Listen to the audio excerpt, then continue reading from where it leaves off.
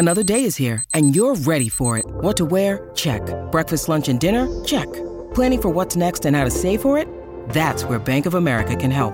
For your financial to-dos, Bank of America has experts ready to help get you closer to your goals. Get started at one of our local financial centers or 24/7 in our mobile banking app.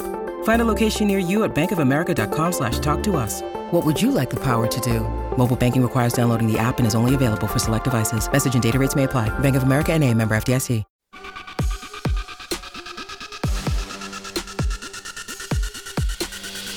Coffee and Cream with Rogers and Benning on Hail Varsity Radio.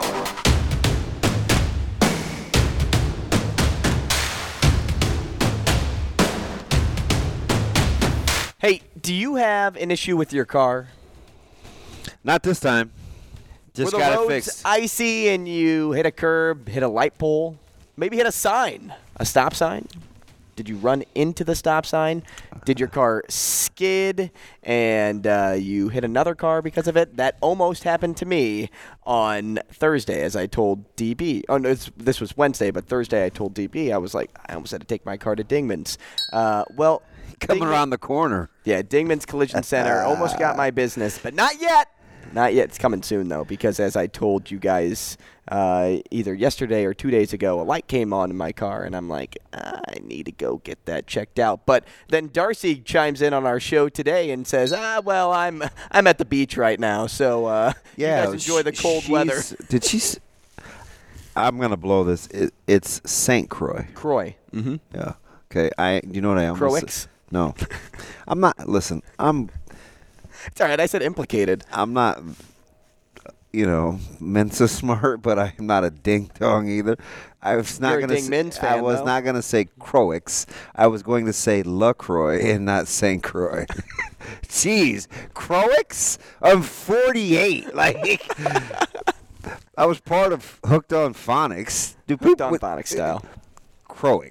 You thought I was going to say I thought you were going to say Croix. No, I almost was going to. In my head, I was thinking, shoot, is it LaCroix or as the brothers would say, was LeCroix? Sparkling water, right? Yeah, which my whole household hates, but I happen to like. So no wonder you were thinking LaCroix. It's on your mind. My mom has about 4 cases, maybe 5, and one. It's a fan favorite of a WWBD. See, that's why that's why Barry and I get along. LaCroix is fire. You get the right. I'm not a sparkling water fan. I know. Shame on you. I need bubbles. There's club soda in this. Which, look what happened. Now, one ice cube, and it is pretty flat. I could grow some sea monkeys in here. Did you used to order those when you were a kid and see if they would grow? Yes, the sponges or whatever. I was killing time with Zoe yesterday at Walgreens waiting for Micah because he wanted to go to kids club so he could hoop. And we went to Walgreens, and apparently she goes there quite a bit with her mom because she knew every coloring book and every sticker. I was like, you guys kill time at Walgreens a lot because I've never seen any of these. She knew what was in every book. And it's kind of high. Like, that's not like cheap. Does Jenny say, hey, bring your crayon. We're going to go color at Walgreens. Well, we can't take anything home, but we're going to color there. It drives me crazy, but I do think we're the only I have the only 4-year-old with like 226 markers and 370,000 crayons. I don't think so. I Dude. think you'd be surprised. Like, what is going on? You said you liked art. It just got passed on to Zoe. How are we acquiring 95 million things to write and draw with? There's a lot of color out there. 4-year-olds don't need markers unless they're washable. The 4-year-olds don't Your need crayon. 4-year-old isn't 4. She's 9. She pulls these crayons off the deal yesterday, and she goes, Dad, these sharpen. They don't get dull. I was like, we're leaving. Never mind. She's 10. We're leaving. And I don't even know what they wore. I think you, twist them or something. They look like pencils to me, but apparently they were crayons. And I looked at them, and they were like $8. I was like, why would anybody pay $7.99 for these? Like, do they last a year? You'd be surprised. It's probably one of those as seen on TV products. No, it was Crayola. Like, it was legit in the yellow and green box. Like, it wasn't like some knockoff. They were like, I can't even remember the term, but they were like crayons that didn't go you didn't get the nub. You just rolled them. So it was kind of like a mechanical version of a crayon. Right. If it was Sauter's segment, I'd ask him because I know he knows. Although he probably doesn't take his kids shopping. Just kidding. You're just fueling him up. Just getting him fired up for Fueling him up for 9 o'clock. It was firing him up for his Scut segment. Hey, somebody else said something that could be taken as fired up on Wednesday. We talked to Kevin Suits, and he was talking about Nebraska basketball, and I had mentioned NIT for them, and he's like, whoa there. I'll be the first guy to say this. Nebraska NIT, there is an outside possibility, and I'll be this guy. Be that guy.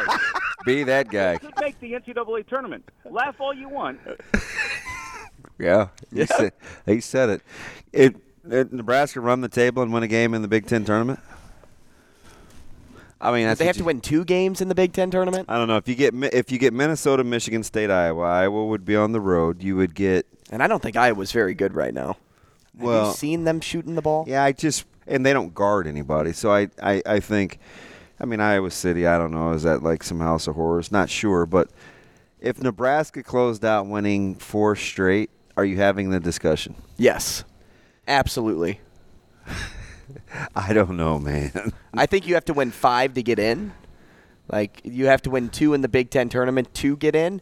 But if they close out the regular season, no question they're in the NIT. Well, you for sure have to get you for sure have to get the next 2 at the house.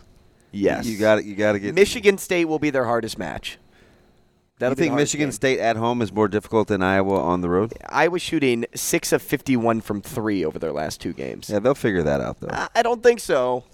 They're like, in their last 5, 20 of 100 or something. Well, I mean, shot selection does matter. But at home, friendly confines, I mean, let's say they don't. Okay, so let's think the unthinkable here just for a second, which I don't even really like doing. I like to kind of Are we doing a hypothetical? I like to kind of stay in.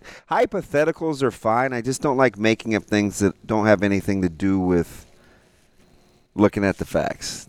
So that it's kind of different. Like, does it make sense to extrapolate on Nebraska going 3-0? Yes.